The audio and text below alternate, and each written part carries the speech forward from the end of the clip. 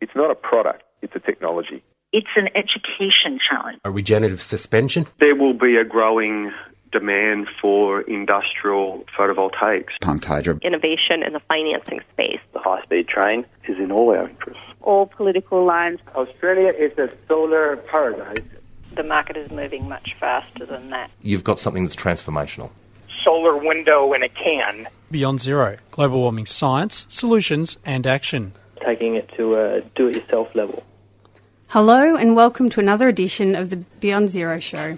We're coming to you from the studios of 3CR Melbourne, syndicated around Australia on the Community Radio Network and podcast on the internet at bze.org.au and 3cr.org.au. My name is Natalie Bucknell and I'm joined today by my co-host Kira Rundle. How are you, Kira? Good, how are you? Very good, thank you. While technology is an important component in our transition to a zero-carbon economy, the change won't happen without enormous investment. Today we're joined by Lane Crockett to gain some insight into how finance and investment can help or hinder this transition. Lane Crockett leads the renewables team at Impact Investment Group and has more than 25 years' experience in energy and renewables. He oversees transactions, asset development and management in that asset class of renewables. Lane was previously Executive General Manager of Pacific Hydro Australia, where he was responsible for a portfolio of more than 300 megawatts of operating wind and hydropower facilities, as well as development portfolio of solar, wind and geothermal projects. Hi Lane, thanks for joining us. Hi, it's nice to be here. So firstly, Lane, perhaps give us a bit of background. Can you tell us a bit about the Impact Investment Group and what your role is with it? Sure. Well, it's kind of in the name. The Impact Investment Group is an impact investor. That means we create investment opportunities where there's a commercial return to our investors, but also where there's a positive social and environmental benefit. So effectively, we put funds together. In our renewables division, we package up solar farms, for example, several solar farms from around the country. And we package those up into a fund that's in a manner that's attractive to investors. Okay, and what sort of returns do investors typically get on investments in this area? Sure. Well, they range for other funds, but our funds, we have target return of 10% to investors. Okay, so in this pretty low interest rate environment, that sounds like a pretty nice return. Look, we believe it's an attractive investment and we certainly have no problem raising funds because people like the product. They want to get behind the transition to clean energy in Australia, but also with a commercial return of 10% on their money over 20 years, that's a great investment as well. Absolutely. So what attracted you to this job? Well, firstly, because, I can carry on, being part of that transition to clean energy.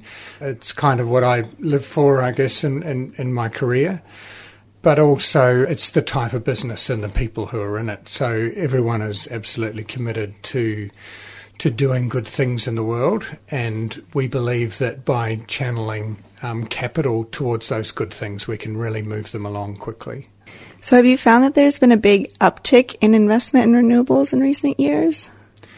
Look, it's growing rapidly. I guess there's some fundamentals that have changed significantly for renewables. A number of years ago, it was such that the cost of renewables couldn't compete directly with other forms of power generation.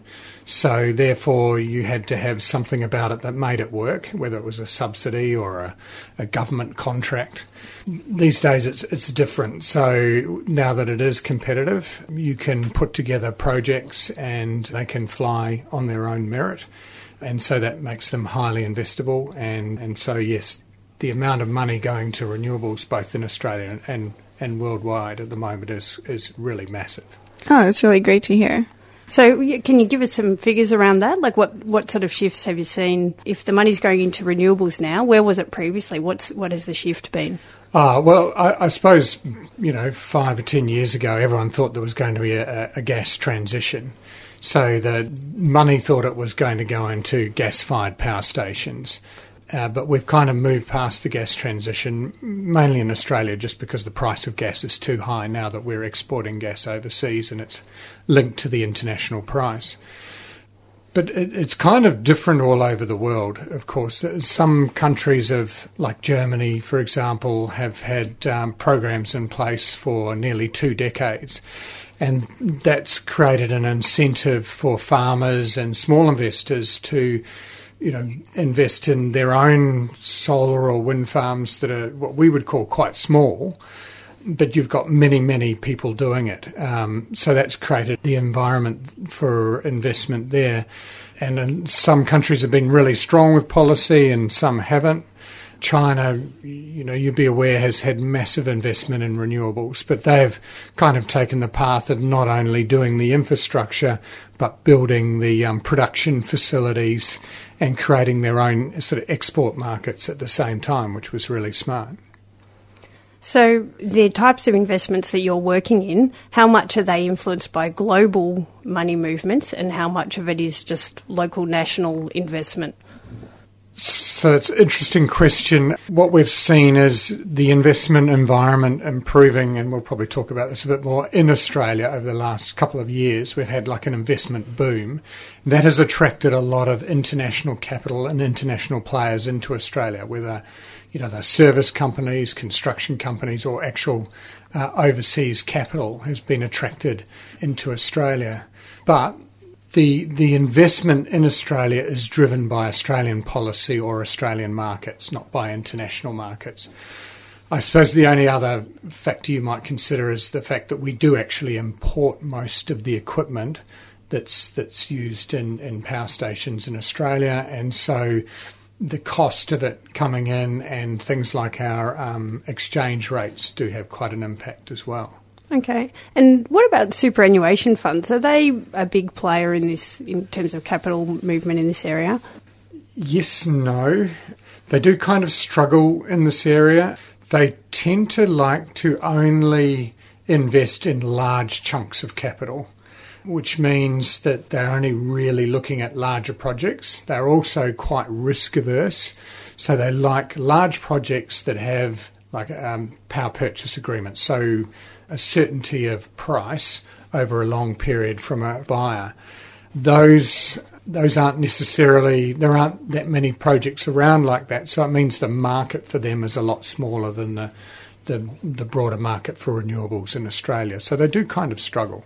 We actually were planning to come to this later, but power purchase agreements, are they playing much of a role in investment decision making? They seem to be a growing force in Australia, but is that just hype or is it actual?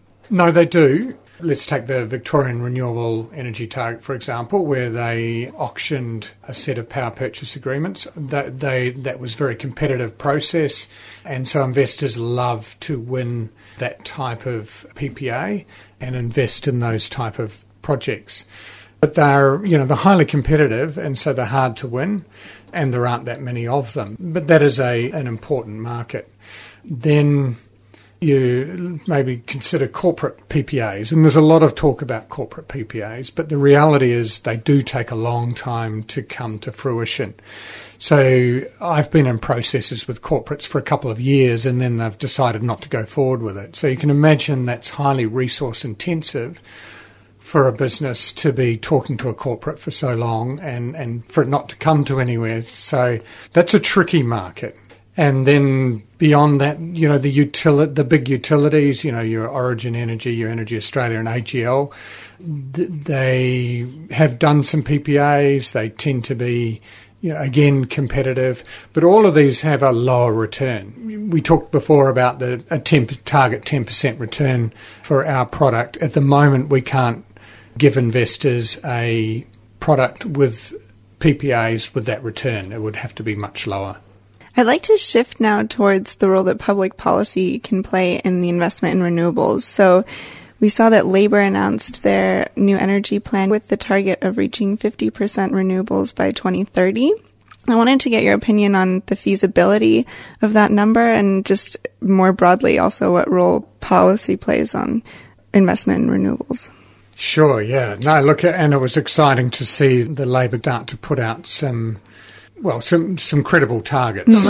So that's really good. The hard part is putting the policy behind to make it happen. So from what I've seen, and some of the reporting wasn't really that clear, was that there was some funding for the CFC.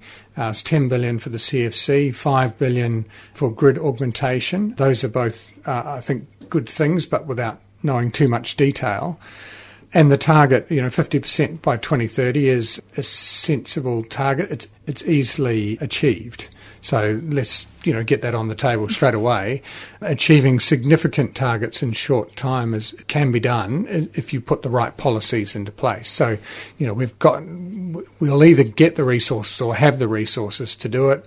There's plenty of capital around the world to make it happen. There's plenty of projects out there waiting to be built. There'll be some issues or challenges around making sure that you can fit them into the grid and the grid is capable of moving around the energy that it needs to. But I didn't quite see in all of that what was the actual mechanism behind making that 50% happen. So there didn't seem to be, a cap and trade system or an emissions trading scheme or a carbon pricing type or even a renewable certificate system behind it to make that work. So I'm a little unsure yet what the driver is to make that happen. So from the perspective of the investment community, what would be credible mechanisms for making these things happen quickly and effectively? It's funny, isn't it? We've kind of been through everything now, haven't we? And look, in my view, the slate's been cleaned. Why don't we go back to the mechanism that was the best, that works, and will be efficient? And that, to me, is a carbon price, not just across the electricity industry, but broadly across the economy. It was very effective when it was in place. If you look at the charts of emissions, they dropped significantly during the carbon price, and they've been rising ever since. And it was effective economically as well. Yeah, electricity prices are higher now than they were when the carbon price was in place. So the suggestion by what was then the Abbott government that they were going to really reduce carbon prices, they caused the opposite in the end. So we got higher prices and higher emissions.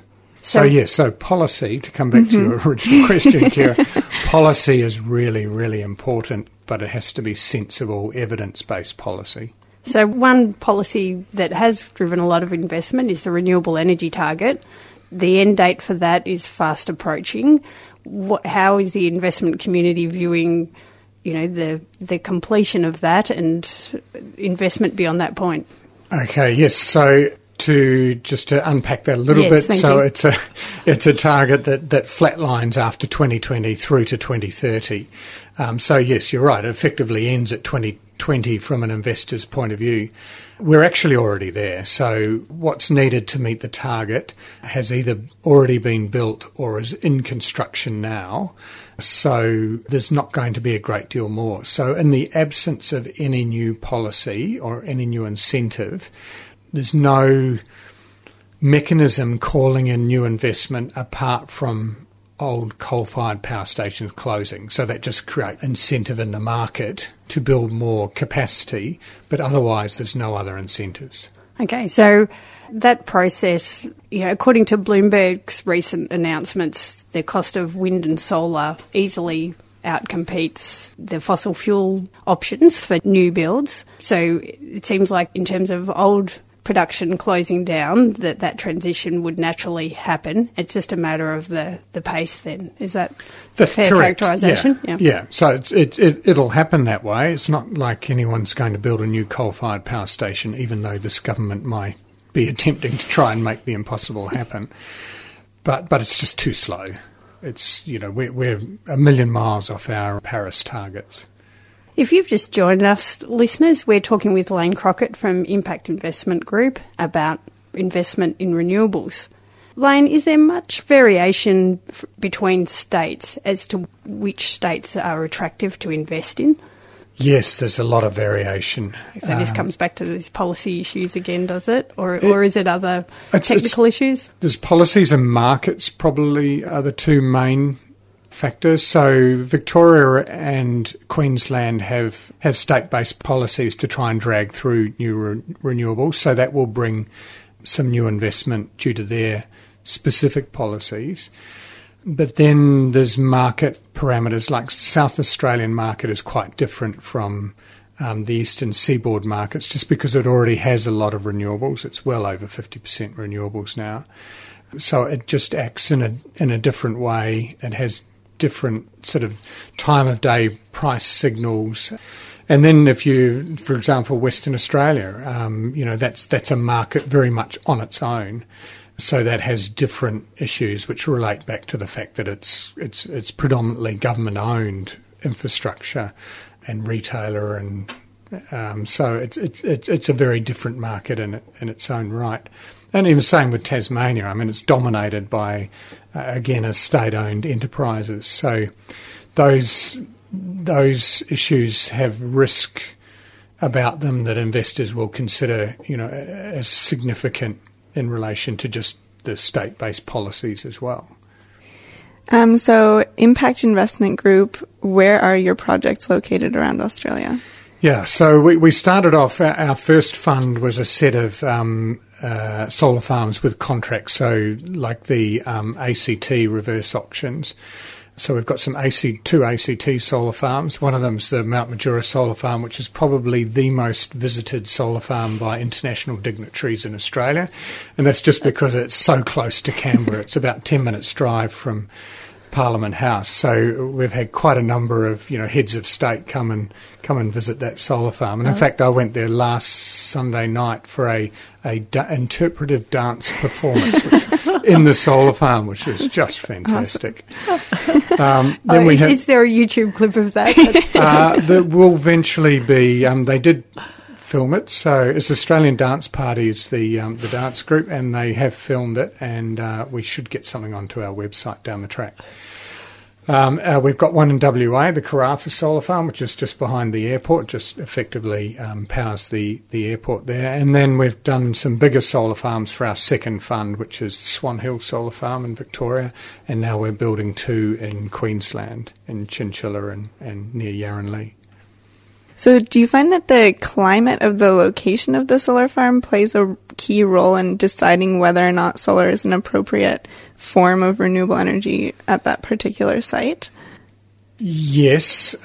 So, I mean, temperature does play a part, but in reality it's mostly about the solar resource. So how cloudy is it as a solar resource? And obviously, in Queensland and like the Karratha solar farm, wow, that just generates so consistently. If you look at the curve every day, it's just almost a perfect curve, and it's almost a matter of excitement to just see a cloud. So, yes, it does. So, and obviously the further south you come, or if you become more coastal, it gets cloudier, and so that affects the production from a solar farm quite considerably. Mm-hmm. So we've been talking a lot about the upside of investment in renewables and the returns and the great activities with transition, but there's also risks and obstacles in the whole process. What are some of the main ones that you have to factor in? I guess the first part of investing is trying to determine whether you, as where you're getting your capital from, and do you need a PPA or not. So many investors say, I've got to have a PPA, otherwise I'm just not going to invest.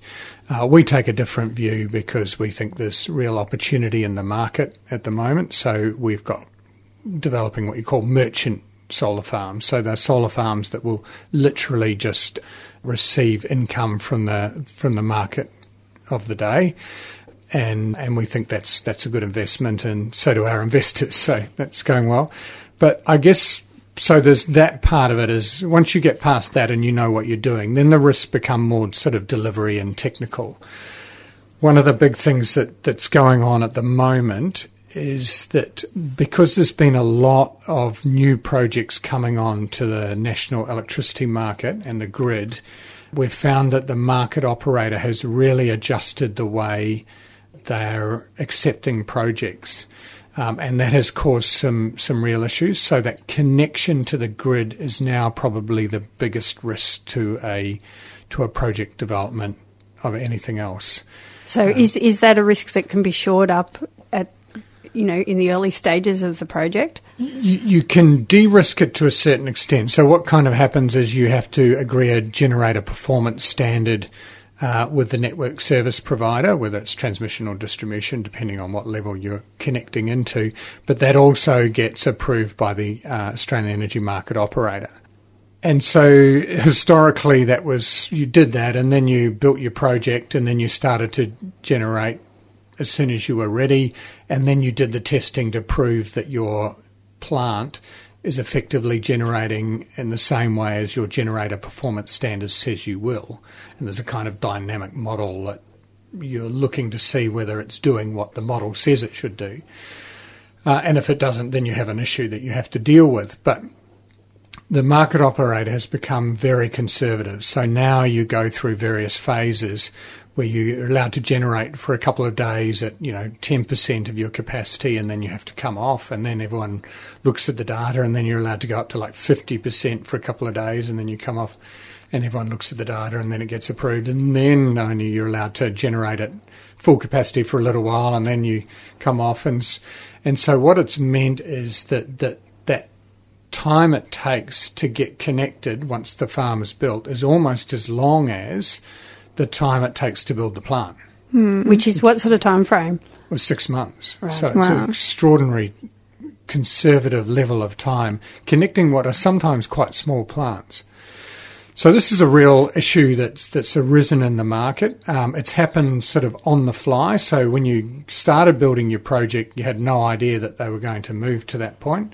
And by the time you've sort of built it, they've now decided that you have to go through all these different gates. This is actually I believe one of the causes why one of the largest Australian contractors has recently become insolvent. So RCR Tomlinson went into administration. It's a large listed construction company. It's built the most solar farms in Australia. In fact, it had 5 solar farms under construction when it went into administration. So it's a huge issue for the industry. It's a big impact, isn't it? Yeah, and I think, it's where I think this, I'll just give the unplugged view here. Okay, listeners, you heard it here. get ready. Is that, the politicians have come out and politicised this industry. And so talking about, the unreliability of renewables and really played this up where it's not, renewables are variable, but they're not unreliable. And so what it's meant is that the national market operator has become really conservative to the point where it's starting to damage the industry. So how can these issues be overcome? What's the way forward? Well, depoliticising it would be great, but how realistic that is, I don't know. It's not happening. Not at the moment. So look, it's just trying to get cool heads into the room. And getting people to sit down and go through it and make sure you have the right sort of technical people to get processes in place that are not overly conservative and damaging to the industry, but do what needs to be done to meet the challenges of integrating the grid with a large number of renewable energy projects, which is inevitable. I mean, that's the way it's going to happen. The grid no longer just shifts energy from large generators through to consumers. It's now shifting it around between multiple generators. And I guess, flagging well in advance to the industry any of these kind of changes in standards and expectations. Absolutely, yeah. Doing things on the fly is really damaging. So just as quickly as these new regulations came about, do you think that they can be reversed to go back to the old system?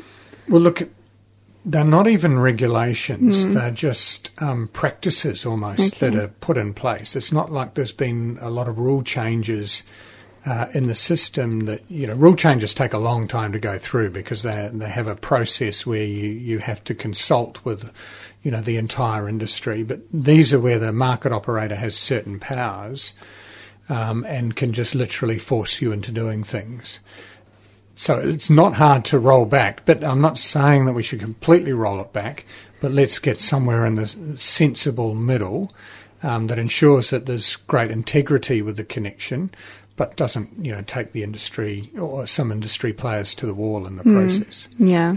So you spend a fair bit of time analysing pricing and forecasting. Can you gaze into your crystal ball and tell us what you think is going to be happening with electricity pricing in the coming 5 to 10 years with all these changes coming through?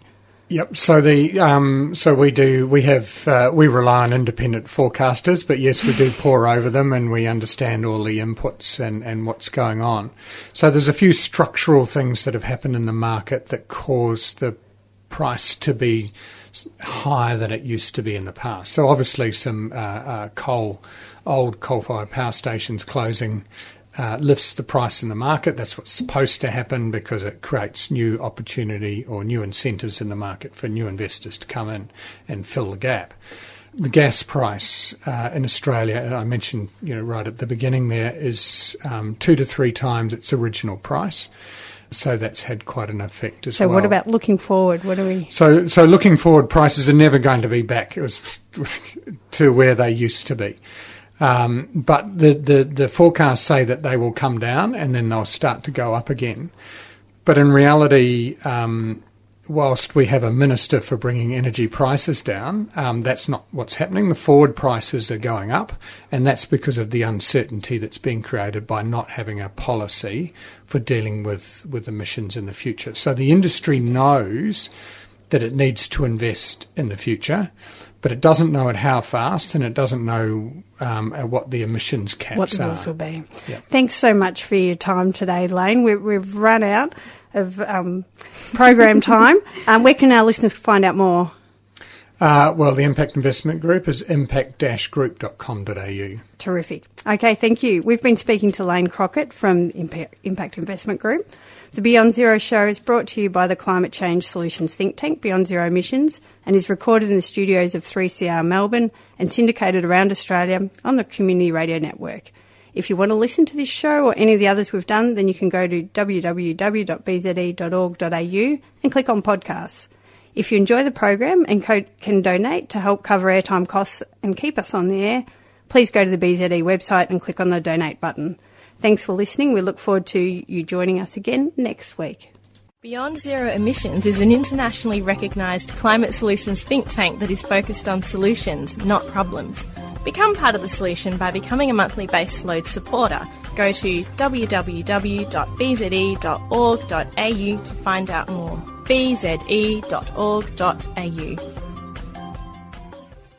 You've been listening to a 3CR podcast produced in the studios of independent community radio station 3CR in Melbourne, Australia. For more information, go to allthews.3cr.org.au.